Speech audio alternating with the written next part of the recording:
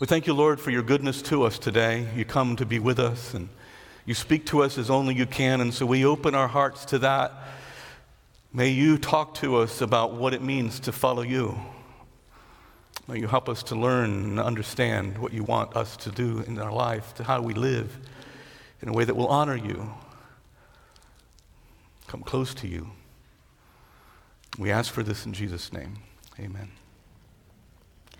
So there was a little boy years ago, this is an old time, who was riding a trolley, and an old electric trolley, the ones that were the wires up above, and someone was questioning me from early service about these. And in the early days, there was a mechanism that was later refined, so you're going to go check the history on this.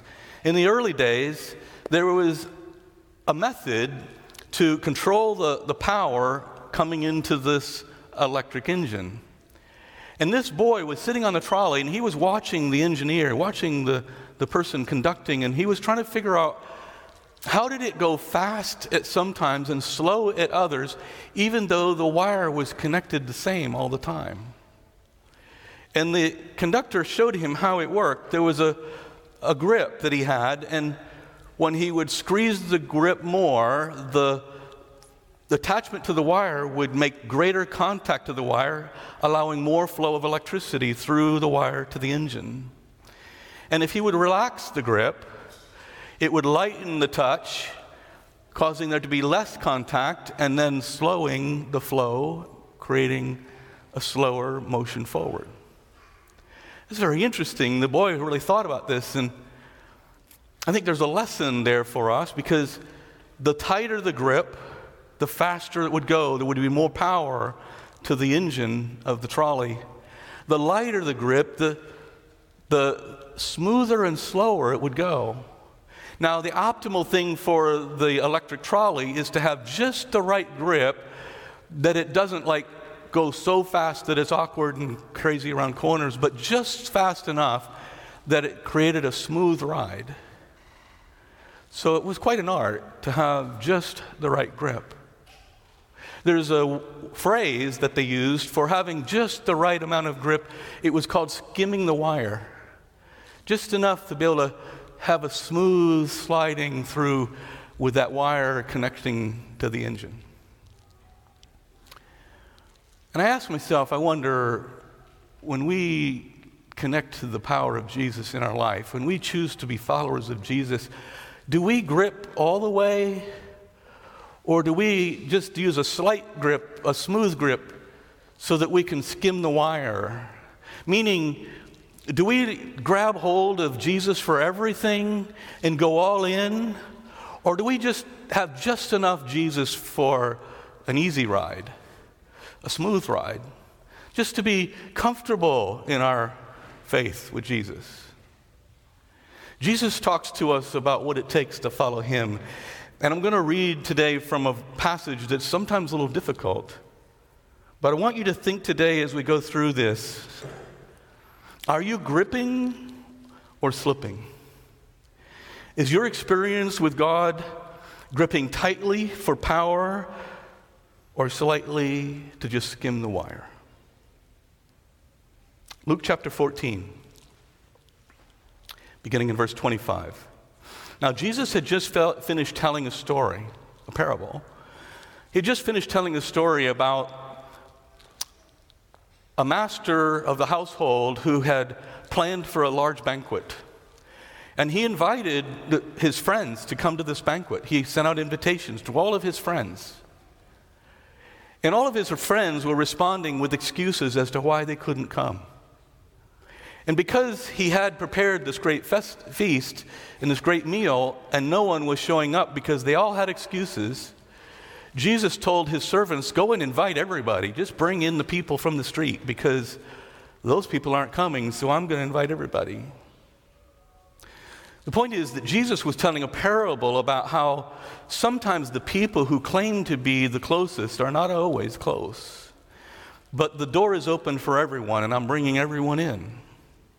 And then he tells this explanation of what it means to be a disciple that sounds like it could be hard, but keep in mind that it's in the context of the open door that he had just told them about. Luke chapter 14, verse 25. Large crowds were traveling with Jesus, as this is common.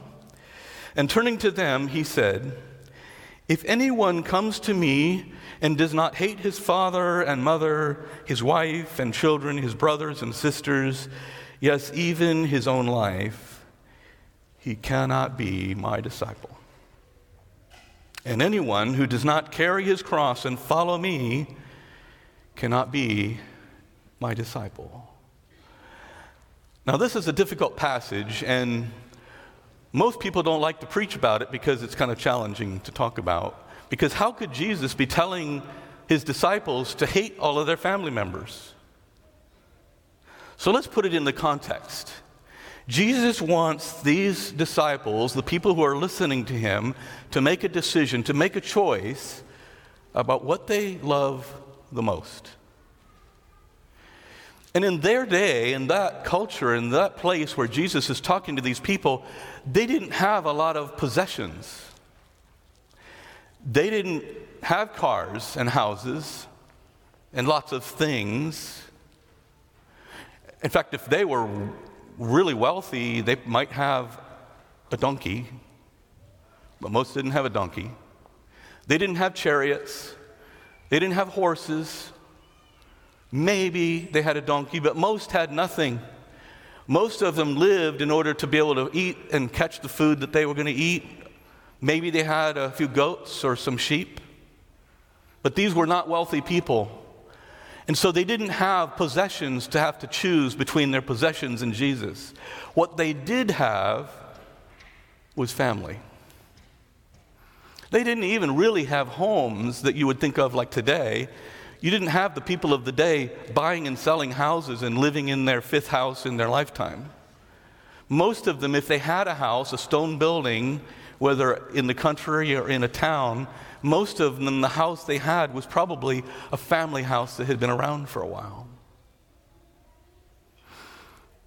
So they might move because of war or other reasons that came around, but they were not in the habit of buying and selling homes and moving around because they didn't have those kinds of possessions.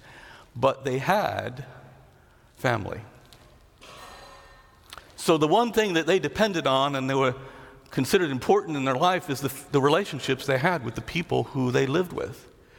It was their mother and their father, their sister and their brother, the only people they could turn to when they had challenges and problems in their life. They had family.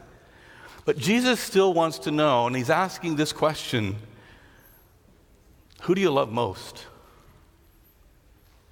Because if you can't love me most, I don't know how you'll be able to be my disciple. If you love your career more than me, if you love your car more than me, if you even love yourself more than me, I don't know how you will be able to be my disciple. So he asked people, will they be willing to love Jesus the most? Will they make that choice?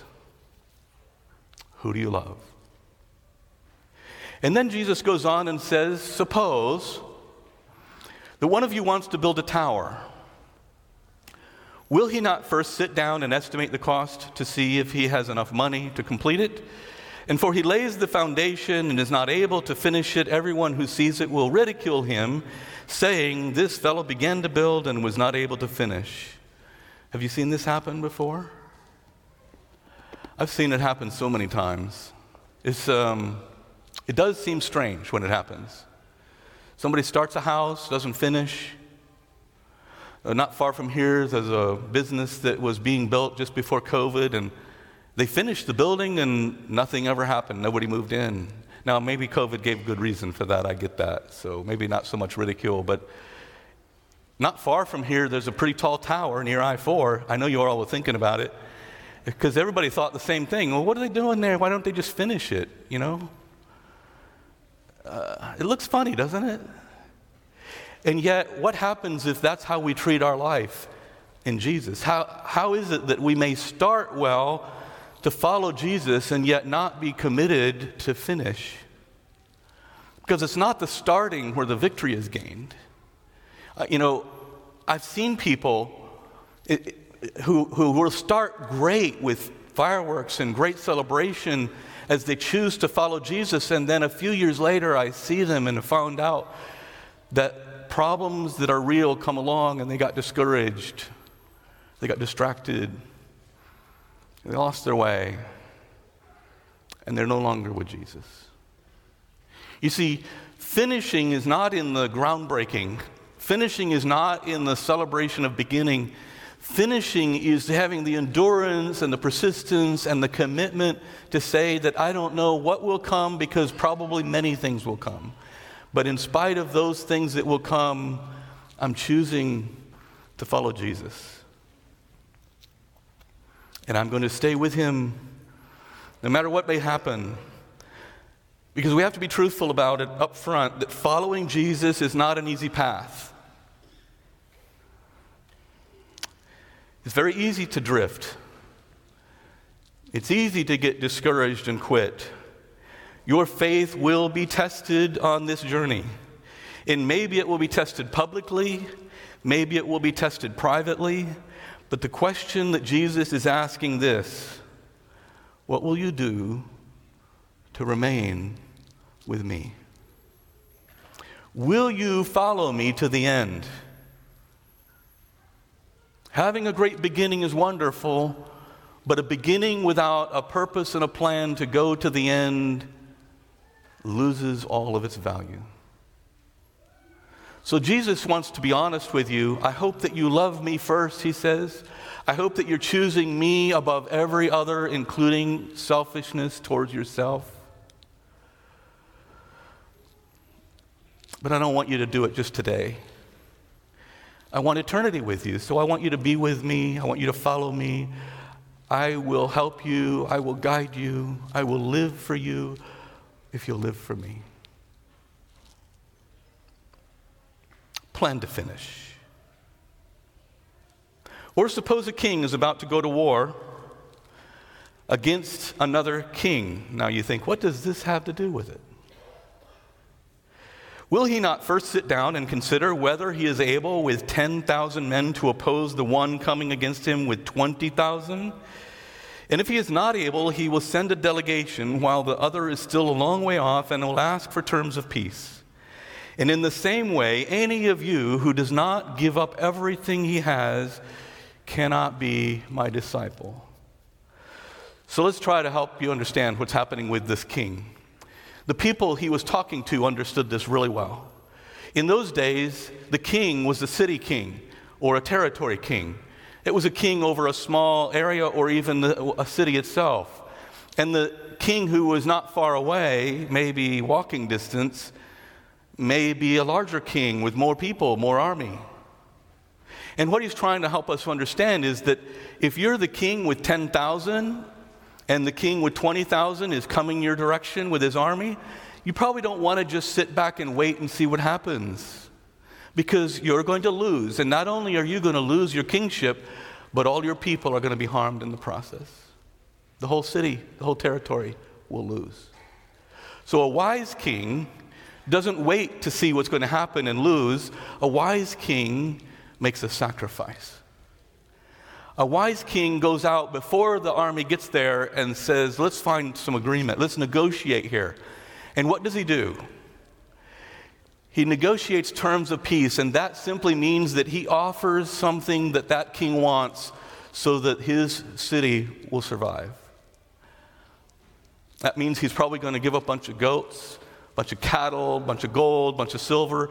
He's going to come to an agreement about a bunch of things, something that he can offer the more powerful king in order to save his people and save his city.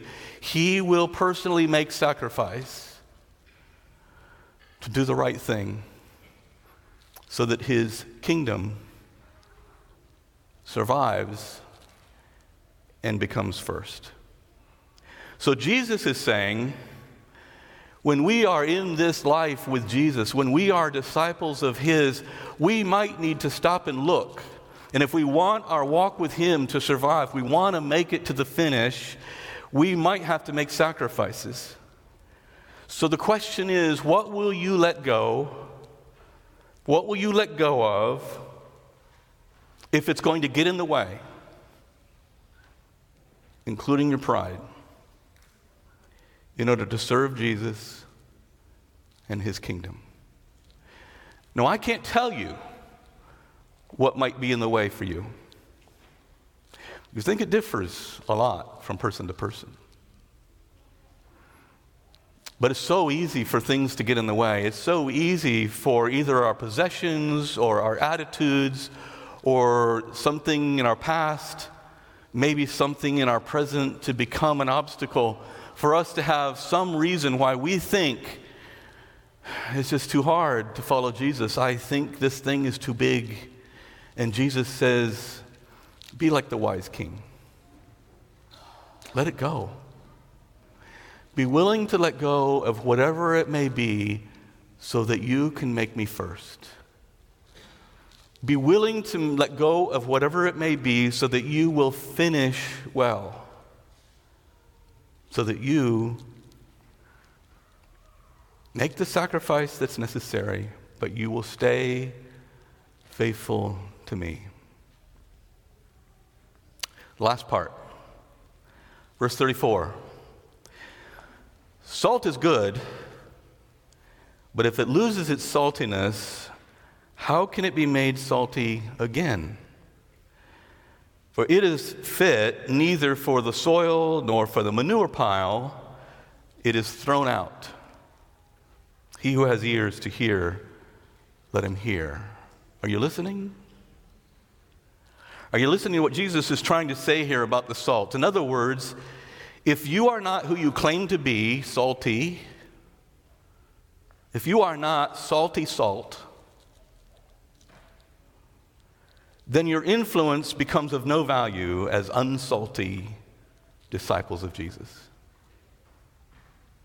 So are you a disciple who fully is engaged, who is all in for Jesus, who is embracing what it means to follow him, listen to him, seek his guidance, trust his purpose, and put your faith in him day by day, no matter what the obstacles may come, no matter what the things are that would seek your attention or distract you from him, that somehow through all of the ups and downs, we stay on track and plan to finish with him and sacrifice those things that would keep us from being able to make that finish. So will you be salty salt? So it comes back to this trolley. Are you here for just an easy ride? Just to follow Jesus enough that make life smooth? Or are we all in so that we can engage him in who he is and what he has done? See, I find it interesting that Jesus applied these three principles to his own life. Jesus chose, before he came to the earth, he chose what he loved most, and willing to give up all of heaven because he loved you most. And he determined that no matter how difficult it might become, and it did become difficult, he determined that he would finish no matter what. No matter how discouraged it could be because of the disciples and their behaviors and their misunderstandings, and no matter how difficult because the Jews were against him and the Roman Empire was against him, and he ran into obstacles that we don't even understand, dealing with the temptation of the enemy in the wilderness. Directly, full attention. Over and over again, Jesus dealt with all these things that could have caused him to say, it's not worth it, I'm going back. But he decided that he loved us most. Because he loved us so much, he was going to go to the end no matter what the cost. And in the end, sacrificed everything